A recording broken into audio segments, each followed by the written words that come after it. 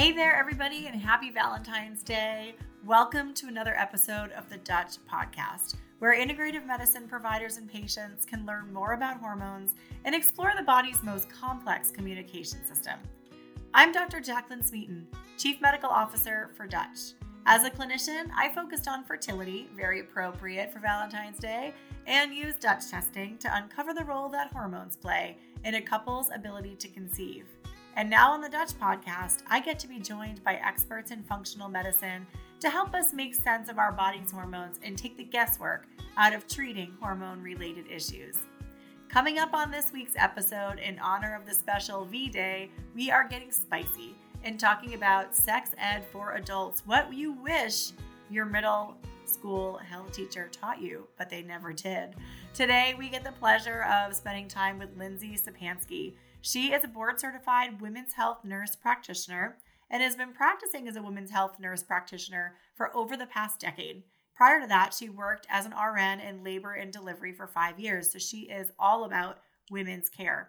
She's had the honor and privilege of caring for and comforting thousands of women and families through some of their highest and lowest moments during puberty, pregnancy, childbirth, postpartum, and menopause.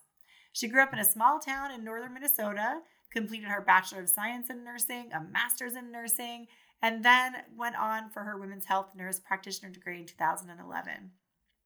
Lindsey's worked in lots of different and diverse settings, including a traditional OBGYN practice, a gynecology-only practice, a family practice, a functional medicine and bioidentical hormone replacement practice, a urogynecology practice, and we are lucky enough to have her as a clinical educator with Dutch for over a year.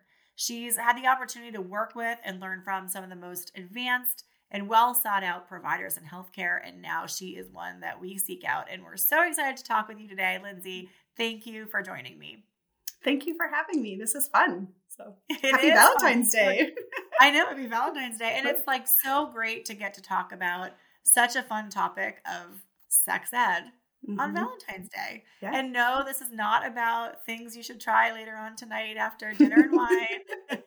We are the Dutch Podcast, so we like to stick with the basics of biology. But I mean, I think one thing that we've learned from our years in the hormone space is that we assume so many people know the basics of what happens. But in fact, we get practitioners who call to ask us what the menstrual cycle is and why it happens. And it really, I think the more time we spend here, like highlights a gap in learning, right? Mm-hmm. Yeah. That's, I think like when we talked about this topic, got the headline for it right away, I was like, well, all these years of just even being in the OBGYN practice, and there's just no understanding of even when they should be trying to conceive or when they're trying to avoid conceiving. And we're missing some of those key basic kind of just those basic entry level of like just understanding your body. And so it, as racy and exciting as it is for us that work in this industry, others may find it not as, super racy, but at least it can kind of help them better understand like what's going on throughout their cycles and how it can impact relationships and things like that. Totally. And, it might not be racy, but I think a lot of people are a little squeamish about the details of menstrual cycles. And so hopefully Lindsey and I will make it fun for you today, and you can walk away from here feeling really well educated. And just want to share, like I had this patient when I was in family practice, and I'm sure you have 1,000 stories like this too. She was in her 60s, still menstruating, wasn't menopausal. And she came in to see me for recurrent yeast infections. That's what she'd written on her form. We're just diving right in now. We're like kicking off the episode, talking about yeast infections. So it's women's health. Let's just do it. Right. Yeah. So anyway, she comes in, and when I asked her to describe what was going on, she's like all my life since I was a teenager, every single month I get a yeast infection in the middle of my cycle. And I was like, gosh, that's horrible that you have this recurrent infection. And so I started asking her like, well, what's going on? And she describes all this discharge that she gets and, what a problem it's been, and that she's tried all the creams and like everything, but nothing seems to work. It just keeps coming back every month. And so after speaking with her, I was like, dang, she had fertile cervical mucus. And she had absolutely no idea. And she thought something was wrong with her. And she's lived her whole life treating normal. Really. Feeling normal. And it led me to think like we are doing such a disservice to people by not screaming this from the rooftop when girls first get their periods, really. Yeah. I mean, the cervical mucus, I mean, it changes right before ovulation. So we get this increase in discharge. It's more thin and slippery. And then afterwards, it'll kind of dry up a little bit, maybe get a little thicker or non-existent. So it's very normal to have normal discharge and it fluctuate throughout the month. So that's heartbreaking to think that she went her whole, menstrual life cycle thinking that there was something wrong with her every month when really it was just a normal physiological process of what we would expect for those timings of the cycles. Yeah, that's how. And discharge, I mean, since we're on the topic of discharge, so commonly I had so many young and, patients that would come in and thinking there was something wrong because their discharge was kind of, for lack of better terms, bleaching their underwear. And that's actually a very common occurrence. The acidity of the cervical mucus and discharge can kind of bleach your undergarments or your underwear. So they kept thinking there was something wrong with them. And it's like, well, no, this is actually a very common thing. And then there was so much education around, the vagina is a kind of a self-cleaning oven, for lack of better terms. So leave it alone, let it do its thing. You don't need to be doing those aggressive scrubbing, procedures or douching or perfumes, or it's really disrupting the normal flora there. And if you just leave it alone, I'm not talking about when they're having, actual pain or burning or itching or things like that. That's a different story. I'm talking about your just normal fluctuations and normal physiological process. Yeah, totally. So talk to me about what you think the biggest gaps are in learning and understanding. You brought up cervical mucus, so I'm guessing that's probably a big one. But what are the big areas that, over the years that you've been in practice, patients have come in to talk with you about that it points out like, wow, this is something that they were never taught? Yeah. So there's a few things that I could we could kind of go on for a while. I don't know how much time we have, but it is kind of a testament of how much we're not teaching the simple biology of the normal menstrual cycle and when they can conceive or get pregnant. So one of the things is, no, you cannot get pregnant all month long. So there is kind of this sweet spot, this kind of average 5 to 6 day window that we would call the fertile window. And really we only ovulate once a month. So kind of really getting to know your menstrual cycle and those ebbs and flows and tracking and knowing things can actually kind of narrow down that window of when it would be the best time to conceive or to avoid trying to conceive. If you're not looking for pregnancy, may need to use some backup method or barrier method during that 6 day window. Another thing that is kind of really shocking to men and women is to find out that sperm can live inside a woman's body for up to 5 days. So if you had unprotected intercourse 3 days before ovulation and then you ovulate, you could get pregnant still. And so sometimes they'll be like convinced that they're like, well, I didn't even ovulate until the 15th of the month that we had intercourse on, the 11th of the month. And you're like, well, that, healthy sperm could have been living that long in that environment and you still can get pregnant. So there's just kind of those key basics that they just were never taught. So they didn't know that they, really should be cautious during that window if they're not trying to get pregnant. Also, the libido, since we're talking about, sex ed, the libido, it's normal for it to fluctuate. We don't always have a sex drive all month long. So sometimes women would come in and like, oh, I just don't have the sex drive anymore. It's not there, or it's not as strong as it used to be. But, maybe 3 days out of the month, I really am, feeling more frisky, lovey. And lovey, and it really can. We can have these normal hormonal fluctuations that really our sex drive amps up during ovulation. So if you're not trying to get pregnant and your fertile window and you've been following those parameters, just know that, your partner or your wife or girlfriend or you might be feeling friskier during the time that you maybe should be avoiding, intercourse during that. But there's lots of things that you can do for tracking. They have now identified the menstrual cycle as being the 5th vital sign for women. So that's kind of really important. We always hear about blood pressure and heart rate and respiratory rate and temperature and things like that. But so common that I'm not saying it's normal, but it's common that women don't even know their phases of their menstrual cycle, or if they're skipping a whole phase of their menstrual cycle, it really causes disruption along the way. So there's things that we should be really kind of taking that serious of if you're skipping cycles, or they're heavy bleeding or pain, or these are warning signs that something's off. Okay. So let's talk a little bit about, like, because I think this is probably a question a lot of listeners have, whether you're a patient, a woman, or a practitioner. I think, it can be tough to know, is this normal or is this abnormal? So let's talk a little bit about what a normal menstrual cycle should look like. So let's talk about the bleeding phase of a menstrual cycle. Like, what's normal for a woman as far as, like, how much should they bleed and when? Yeah. How many days? What should it be like? Yeah.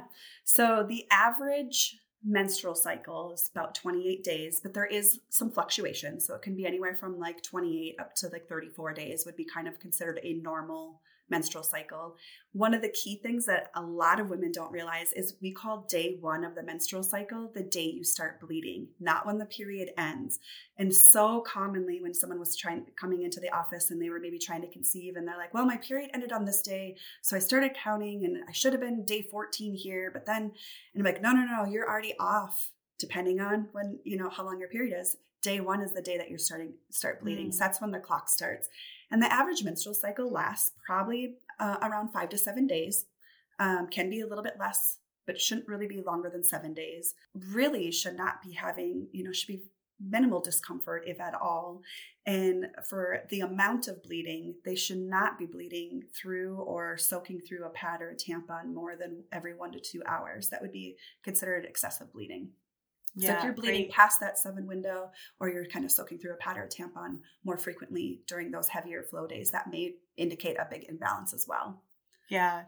I usually tell women, like, when you're getting your period, like, you are getting kind of a contraction of your uterus that's expelling the blood. So feeling a little bit crampy and uncomfortable, or like bloaty, like a lot of women describe it as feeling like they can kind of feel their pelvis differently, like a heaviness. Yeah. The day before their period's going to start. Like, that is, I pretty much consider within the realm of normal. Yes. But you're totally right. Like, if you're uncomfortable where you're needing to take pain medication or stay in bed with a hot water bottle, like, that's really, we would consider in the functional medicine space, like, not normal. Yeah. There should be no reason that you should have to live with that. And normally we can uncover a reason for that. The other piece that I see, just to add to what you said, is spotting. I normally see, like, when we talk about day 1, I usually say it's your first day of full flow. And sometimes women can know that right away. And other times they're like, well, I don't know if it's full flow. Like, I kind of spot for a few days before my cycle starts. And that to me is another, like, red flag for hormonal imbalance, because really your period should start with your heaviest day being that first day or the second day. But the first day is still, like, pretty heavy. If you're spotting for 2 or 3 days before the flow really comes, that's oftentimes associated with progesterone that's, like, not sticking around long enough. And that can be due to kind of poor cell quality in your ovaries and the corpus luteum. So that's another kind of piece I would add, is if you have a lot of spotting before your cycle starts, that can be another sign of hormonal imbalance. Yeah. I mean, I kind of like, for this kind of stuck with my younger patients, and even not younger patients, but kind of like calling them the seasons. So like your menstrual phase was the winter, you kind of want to bundle up, be left alone, that's your bleeding days. Yes, we do. Yeah. And then your spring, we get out of, like, menstrual bleeding, and then we get into our spring phase, which is the follicular phase, where that main follicle in the ovary is starting to build up. We're trying to get to our dominant follicle, getting ready for ovulation. So that's kind of springtime. Things are kind of blooming a little bit when it comes to the ovary. Then you get to summer, and woo, we're feeling hot, we're getting our big spike with those hormones. And that's when we should be ovulating, during our ovulatory phase. And then we have our fall. So it kind of fits, the fall phase, which we would call the luteal phase. So those hormones, we've had our spike in our LH and our FSH, or, so we spike up for ovulation, and then it comes back down. The estrogen's coming back down. But then our progesterone is kind of popping up during that luteal phase, during that second half of the menstrual cycle, during the fall phase. And that's really when we get our biggest peak of progesterone, is in that we really only surge progesterone about 5 to 8 days out of the month. And if we don't get pregnant, then both the estrogen and progesterone continue to decline all the way. And then we slide back into the winter, or, the menstrual phase. So sometimes that kind of helps them when they can think of it as in seasons throughout the month of like, oh, did I skip, my summer or spring, or did I, that's an impairment. I love that analogy, and I've never heard it before. And that is such a great visual and tying it to something that everyone can relate to. Thank you for sharing that. That's totally awesome. Yeah. Great. So we have talked a little bit about the menstrual cycle. That is kind of a gap, and you've talked about fertile mucus too. Can you talk a little bit about what is normal for mucus changes throughout the 4 seasons? So your menstrual cycle is going to be your bleeding phase. Typically during the follicular phase, there tends to be minimal discharge for most women. However, when you start to get closer to that ovulatory range, then you're going to get where that discharge increases. It's a little bit more thin, slippery. And then when you get into your luteal phase, the discharge starts to decline a little less noticeable. It might be a little bit thicker just because it's kind of coming out of that season, I guess, for lack of better terms.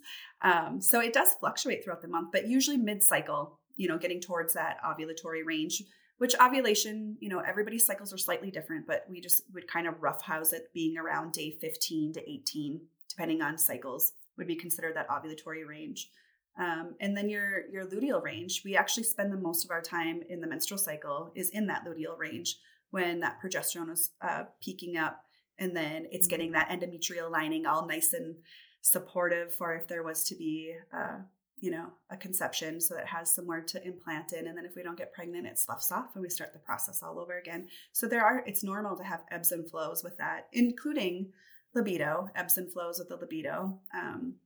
We tend to maybe start to feel a little, after we come out of the menstrual phase, we start to feel a little bit more energetic and kind of coming out of that. And then definitely surging during ovulation. And then it kind of starts to decline again during that luteal phase where we're kind of going into a little bit more of a rest state. I love that you talk about libido, and that might be something else. I mean, maybe we don't want to teach teenagers so much about libido, but definitely young women and women, because there is this societal expectation that women are just always ready to go. Right. And it's just this, I think men think that women are built that way, which is probably because that's how men are built. Right. Right. Women do have seasons and cycles to libido. And one of my mentors, Tori Hudson, when I took this kind of course with her on libido, one of the things she said she always asks her patients, which I love, is who has the problem with the libido? Is it you feeling like you're not able to engage as much as you would like to? Or is it someone else's expectation that you're ready to go? And let's make sure we clarify between those two things, because whether libido is a health concern, it's not abnormal to not be, have a raging libido all cycle long. That's that's normal to feel a couple days, summertime party, you're ready to go. And there are other parts of the season where you want to just tuck under a blanket and drink tea alone. That's okay.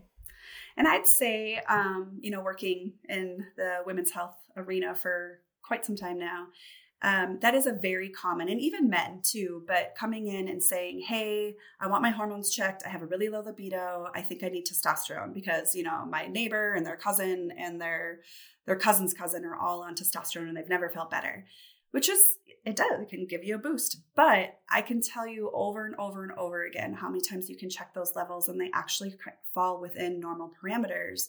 And very common, they really need to work on adrenal health instead of the sex hormone piece of it, because our sex hormone production and our desire for intercourse decreases when our adrenals are tanked or shot. And we see that I couldn't tell you how many times that added adrenal workup piece can be so helpful, because they really maybe don't need DHEA or testosterone. They really need to focus on that adrenal support, and stress reduction is super important. Blood sugar balancing is super important. Sleep, oh my goodness, the sleep is so important. That tends to go out the window when you have kids and demanding jobs and travel. And like it just affects so much stuff, and our libido goes out the window with it. So when we start supporting the adrenals and getting back on track with that and really giving those nourishing, building blocks to the adrenals again, the libido tends to come back with it. That's awesome. I mean, and you're right. Like if you're under a lot of stress, one, that stress can directly impact your like desire to engage with other people in any way, right? If you're exhausted, but it also causes hormonal changes, like changes in the cortisol release and HPA axis actually can cause changes to the reproductive hormones directly at all levels, in the brain, in the ovaries, and in the testes. And even at like receptor sites, like the number of receptors for hormones can actually change under stress, where you could make all the hormone in the world, but your ovaries and your testes aren't listening anymore for it. They're just like, leave us alone, and that's part of that fight or flight response. So that's pretty cool. I mean, that's one thing that's so nice about Dutch testing is that you can get a more comprehensive look. And that's one of the reasons why the Dutch team has built the test the way they've built it, is that so many conditions or symptoms that people report in that they want a hormonal evaluation, it's not always a super clear story. Yeah. And it's nice when you can say like, oh, I think something might be going on with my libido. Let me check my estrogen, which is the hormone that surges mid-cycle that gets you all feisty. But if estrogen's normal, like what else could it be, right? And so it's nice that that's all built into one panel so that providers can take a look at stress hormones, reproductive hormones, kind of get a bigger picture there. Yeah, it's been huge to be able to incorporate that piece into that hormone workup, is getting those bigger picture for sure. Yeah. So what else would you think we should be teaching better on? Like, what are the questions that are coming into you that kind of identify we got to go back to school? Yeah. A couple of things. And this should be obvious, but it's not always obvious. So one of the common things that we would see was someone who has a uterine ablation. So this is a process that kind of goes in, totally lack of better terms, but it kind of is like singeing that uterine lining so that they don't have bleeding anymore. Some women will stop having periods altogether with it. Others may still get their period, but it might be much lighter, much more manageable. So oftentimes they're doing this for people who are having issues with heavy bleeding or persistent bleeding. So this is a procedure that's done. However, once they stop having their period or their cycles, they'll often come in and say, well, I'm menopausal now and I need HRT because I'm not feeling well. And we really didn't do anything to the ovaries. The ovaries are still fluctuating throughout the month. There was probably an imbalance in the first place, if that's why you had the ablation, because you were having heavy persistent bleeding that never got corrected. So really all you did was take away that vital sign that we were monitoring to say, oh, something's out of balance. But we never fixed the underlying root cause. We just maybe helped with bleeding control, which is sometimes absolutely necessary if they're bleeding, excessively. This might be their only option if they're trying to preserve the uterus or whatnot. So there's so many different ways to approach this. This isn't the only way to do it. But when they're coming in and they're saying, I don't feel well and I have, I'm still having all these, hormonal symptoms and I think I'm in menopause because I'm not having my period anymore. I'm like, well, no, we artificially stopped the period. Your ovaries are still doing the fluctuation. This should also be very obvious with the partial hysterectomy. When we take the uterus out, the ovaries are still left behind. You're still fluctuating. You still have those hormonal ups and downs. We just don't know where you're at in your cycle anymore because we don't have the bleed to kind of pull from anymore. So they'll say, well, they checked my hormone levels and they looked really low. But were they low for the follicular phase of the menstrual cycle or were they low for the luteal phase of the menstrual cycle? We're going to have different reference ranges and we don't really know where you're at in your cycle anymore because we don't have that uterine piece to it. So it seems obvious to some of us, but it happened all the time where people are coming like, oh, they said I need to get started on HRT, but my hormones are really low and I'm not feeling well. And that can be really problematic for some patients who are still cycling, or they're maybe really surging really high with estrogen at certain times of their menstrual cycle. And then if we're giving them estrogen replacement therapy on top of it, it's going to overshoot them even further, causing even more problems. So it gets to become a very delicate balance of what do we do when we've purposely altered their bleeding cycles, whether it was through a partial hysterectomy with just the uterus removed or an ablation. And then also there's always, the hormonal birth controls that play a role into different things too. But yeah, interesting. And so would you think about doing like a cycle map in that case to help women kind of better identify what's going on? Can you talk a little bit about that? Yeah. So with those patients, again, we would just kind of start like random collections for them. So when we're talking about the cycle mapping for Dutch, they're doing a urine sample multiple times throughout the month. And then there's instructions for them for when to collect. But usually I have them do what we call the long cycle instructions so that we can try capture multiple measurements throughout the month. And then we can see, are there any fluctuations? Are they still ovulating? Are they staying estrogen excess throughout the whole month? Or are they really low? Do they look like a postmenopausal picture? Are we getting any signaling there? And you can do ovulation predictor kits too, to sometimes help determine if patients are still, cycling or whatnot, but those can get expensive and add up too. But yeah, the cycle map piece for those types of patients who are still having major hormonal fluctuations and not knowing where they're at in their cycle, that can definitely shed a lot of light for them. Yeah, I know that the cycle map is like not the biggest test we run. People like the panels like the Dutch Complete and Dutch Plus, where it shows you, sex hormones, adrenal hormones, the oats and stuff like that. But I love the cycle map. And I mean, my practice is like fertility and mostly cycling women, but I find it to be so eye-opening, especially in cases that feel really confusing, like the patient's not matching what you would normally expect for their cycle or their symptoms of their cycle, or their temps. And I do love it. And I love that we give like a one for short cycles, regular and long, so that they can collect samples appropriately. But it can shed so much light on what's happening. And you're right, when you're in that blind situation with no bleeding, to kind of be like, oh, restart here, reset right here. We can actually tell you when that reset was through that. And Absolutely. then it traces estrogen and progesterone throughout the cycle. So really a pretty cool test to be able to see more than just that snapshot time point that you get in serum. Yeah, absolutely.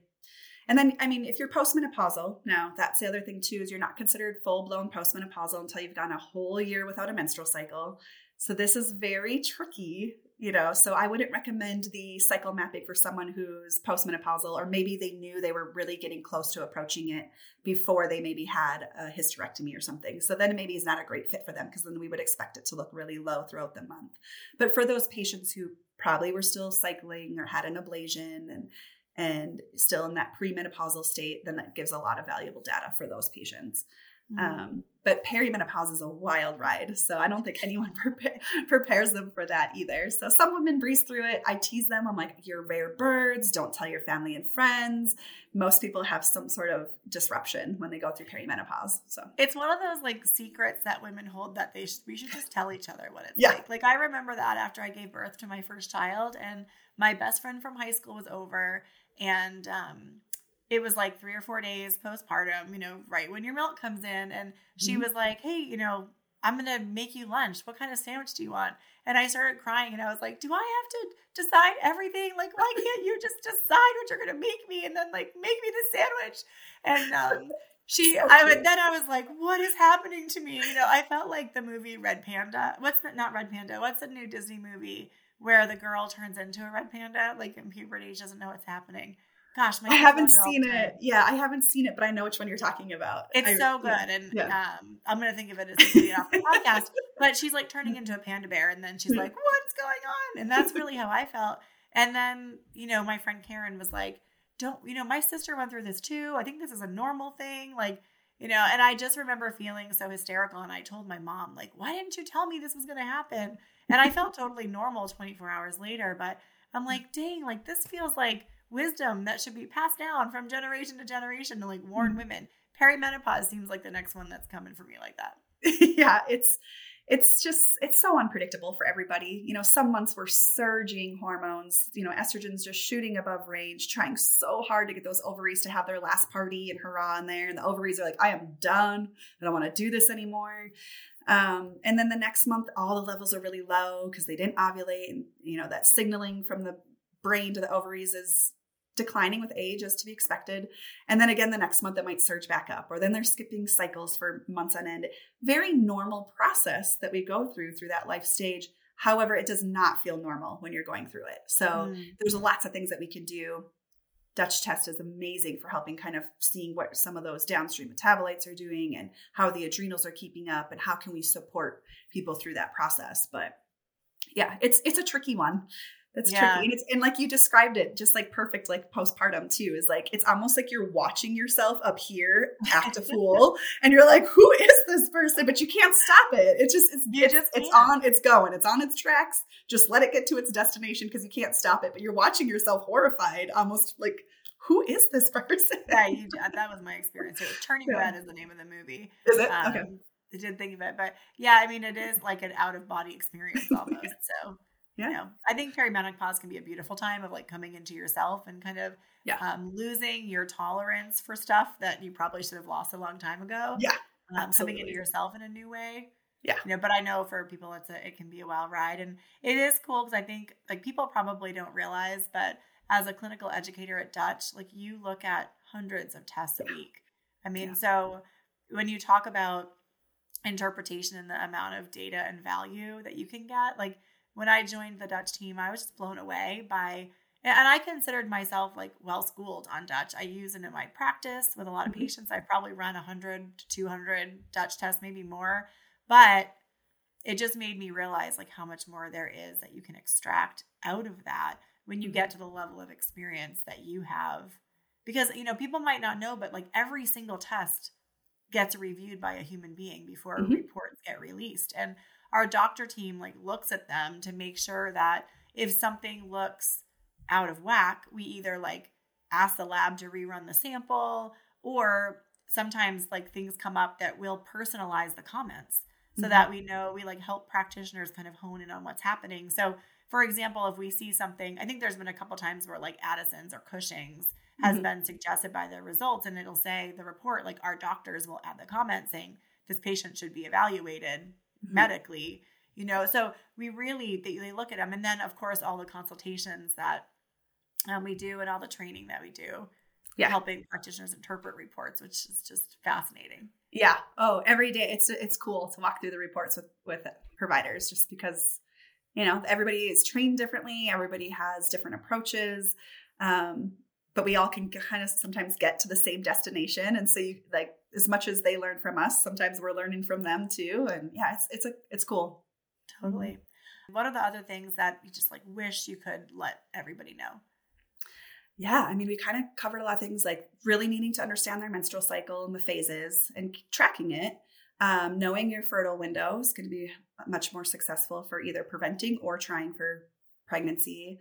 I would say understanding, when you've had those medical procedures that have stopped your menstrual cycle, how that may not necessarily mean that you truly went through menopause. It's just, we altered it. Discharge is normal, things like that. Other things too that kind of come up that this was kind of more fun, where we would get the giggles in the office, in the OBG office, was, someone had a baby and they were, hadn't got their cycle back yet, but they were having unprotected intercourse. And they're like, how did I get pregnant? I didn't even get my period yet.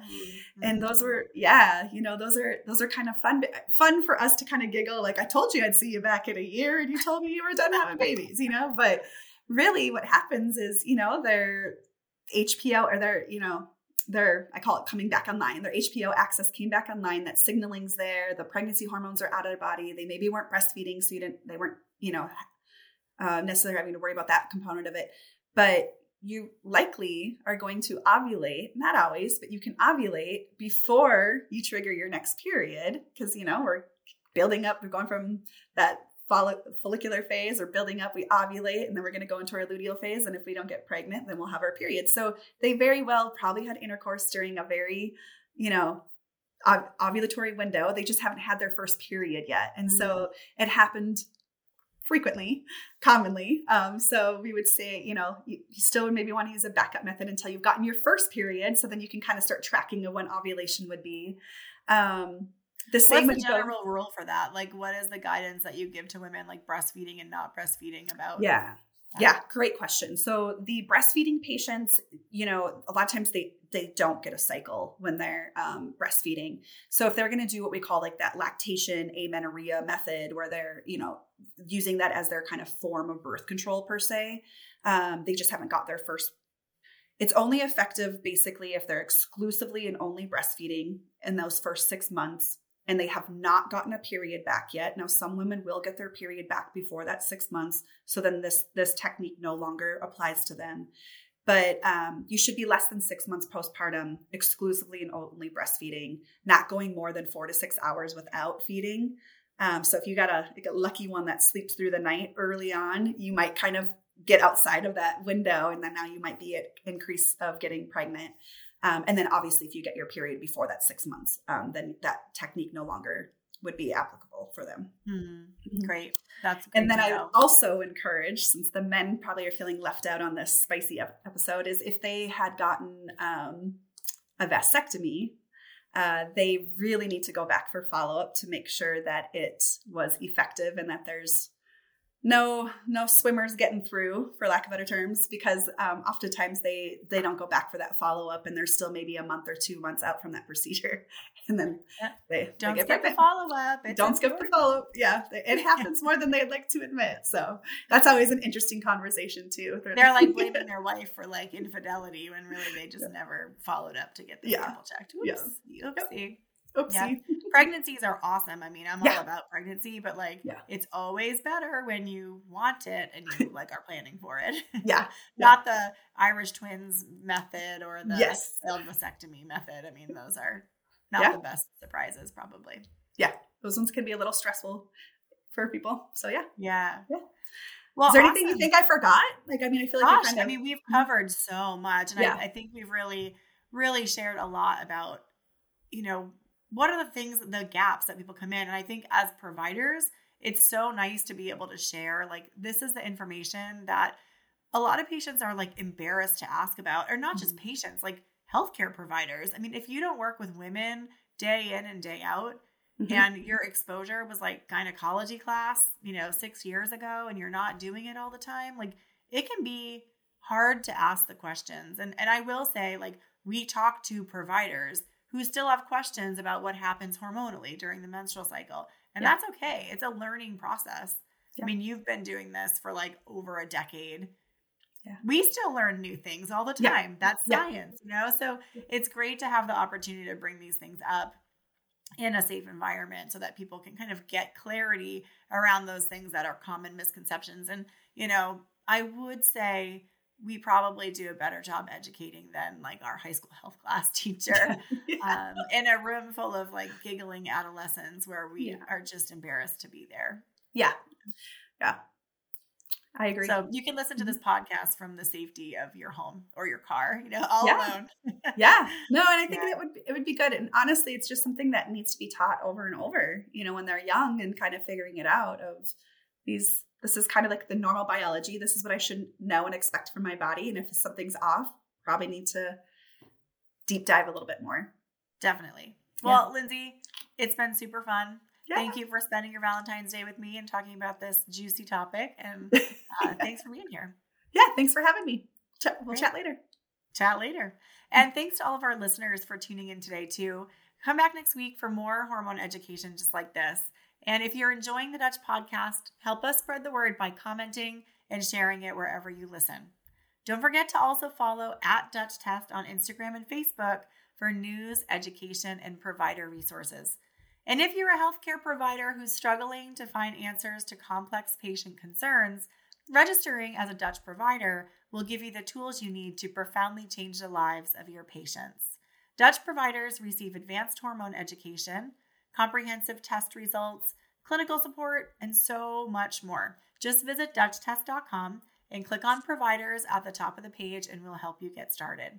Thanks again for listening. We'll see you next week.